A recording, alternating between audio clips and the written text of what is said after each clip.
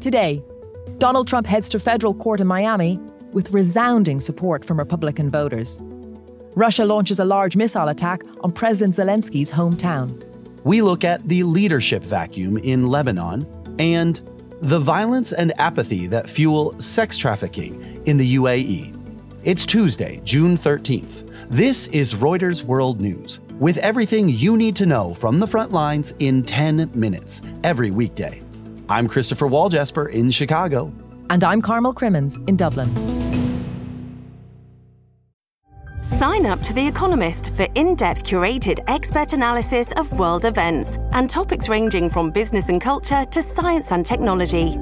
You'll get the weekly digital edition, online-only articles, curated newsletters on politics, the markets, science, culture and China, and full access to The Economist Podcast Plus. The Economist is independent journalism for independent thinking. Go to economist.com and get your first month free. We start in Miami. Make no mistake about it, we're taking this event extremely serious. We know that there is a potential of things taking a turn for the worst, but that's not the Miami way, right? City Police Chief Manny Morales preparing for possible protests and as many as 50,000 people ahead of Donald Trump's court appearance. The Republican frontrunner for the White House is accused of unlawfully keeping classified documents and lying to officials who tried to recover them. Trump says the case is a political witch hunt, and a Reuters Ipsos poll shows the vast majority of Republicans believe him. Andy Sullivan in DC explains. Americans seem to have already made up their minds about Donald Trump and priced in any behavior accordingly. He still holds a wide lead in the contest for the Republican presidential nomination, and we're seeing that roughly half of Americans view these charges as politically motivated, even as a majority think that the behavior in question is plausible. This is similar to what we saw back in March. If you recall, he was charged with falsifying payments to a porn star. A lot of people back then also said, yeah, they saw this as plausible, but roughly half said that they view the case itself as politically motivated. Among Republicans, there's been a very large rally around the flag effect. Trump's approval among Republicans has gone up since these cases have been filed, and 81% of Republicans in this new poll view these charges as politically motivated. And now for the other stories making headlines around the world. Russia's launched a series of missile strikes on the central Ukrainian city of Kryvyi Rih, killing at least 3 people. Rescue operations are underway in a burning 5-story apartment building and a destroyed warehouse. The Hollywood Foreign Press Association is shutting down after it sold the Golden Globe Awards to a new owner. Eldridge Industries, along with Dick Clark Productions, will run a reshaped event in January. The Foreign Press Association has had a troubled few years after facing controversy over ethical lapses and a lack of diversity. 22 US service members have been injured in what's been described as a helicopter mishap in northeast Syria. Officials say the incident happened on Sunday, without disclosing the cause or giving any details on the severity of the injuries. Fans have partied all night on the streets of Denver after the Nuggets clinched their first ever NBA title. They beat the Miami Heat 94-89 to take the best-of-7 series 4-1. It ends the Nuggets' 47-year wait for a championship title.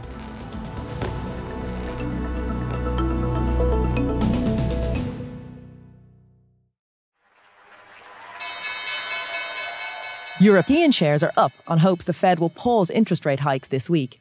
That follows a sizzling close on Wall Street. Apple shares hit a record high, really underscoring how big tech is back.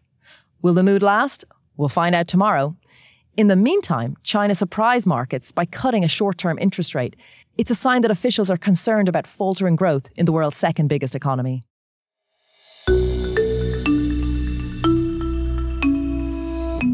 A polarizing political showman with a raft of legal woes. A property mogul who's used his media savvy to get into politics. No, it's not Donald Trump, but late Italian Prime Minister Silvio Berlusconi. His death this week marks the end of an era in Italian politics. Alvisi Armelini in Milan explains.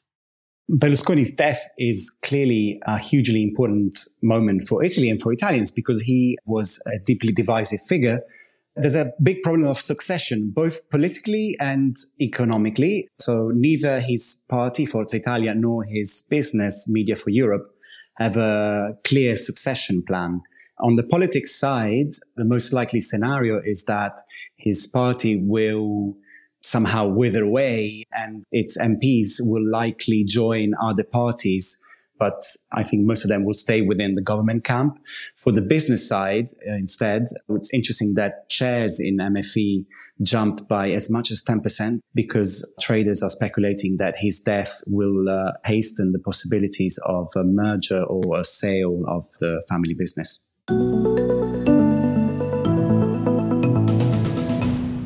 To Lebanon, and a state of political paralysis now in its 8th month. Lebanon's powerful Hezbollah armed movement is set to torpedo an attempt to elect a senior IMF official as president this week. It's the 12th time lawmakers have tried to find a successor to Michel Aoun. Maya Gabali in Beirut explains the cause of the standoff and what it means for the country. Maya, why are Hezbollah blocking Jihad Azzour's bid for president?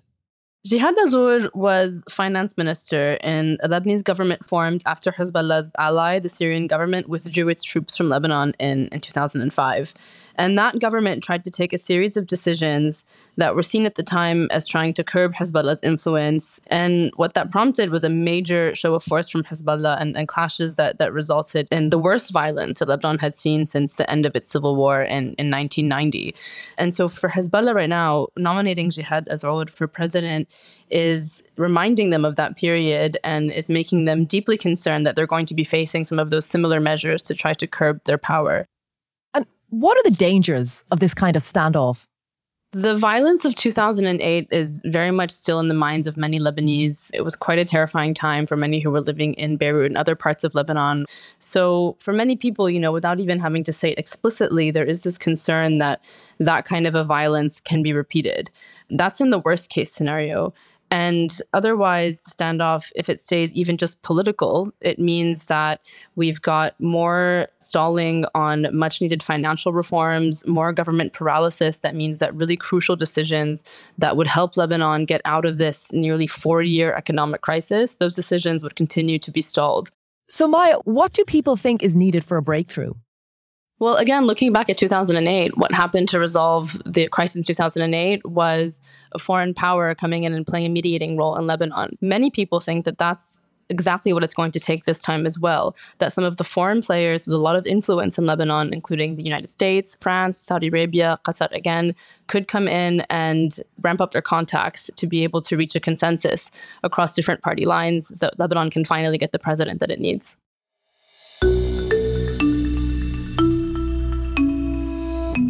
And now to the United Arab Emirates, where sex trafficking is all too common. African women are often lured to the Gulf state under false pretenses. Violence and government inaction traps them there, according to anti-trafficking officials and activists. Maggie Michel in Cairo uncovered this horrifying story of sexual slavery in a reporting collaboration between the International Consortium of Investigative Journalists and Reuters. She interviewed 25 African women, mostly from Nigeria, for this story. Maggie, tell me about some of the women you met. The women I met in Nigeria, United Arab Emirates, are mostly lured into the life of Dubai and good work and good money by recruiters. And once they land in the UAE, they are shocked with the new reality that there's no job at all and it's all about prostitution. So every day they go out to restaurants, to hotels, to bars, selling their bodies and coming back after a very long night to the trafficker, and they drop all the money they have and they get nothing, even money to eat. This seems counterintuitive, right? The United Arab Emirates has fairly strict morality laws. How is sex trafficking so prevalent there? The United Arab Emirates is a very small minority of nationals who are Muslim, and despite the fact that the country has Sharia law as its main source of legislation, in reality, I have seen personally police cars in the middle of these neighborhoods where you see the women who are forced into prostitution without interrupting them. So it's happening in the open without any kind of crackdown by the authorities. The UAE Ministry of Foreign Affairs told Reuters that any suggestion that the UAE tolerates human trafficking or that it has little regard to the victims of this heinous crime is utterly false. Such allegations, the ministry said, were baseless and without foundation. The Nigerian government did not respond to a request for comment. That's it for this edition of Reuters World News. We'll be back tomorrow. To make sure you know what's going on in the world, remember to subscribe on your favorite podcast player or download the Reuters app.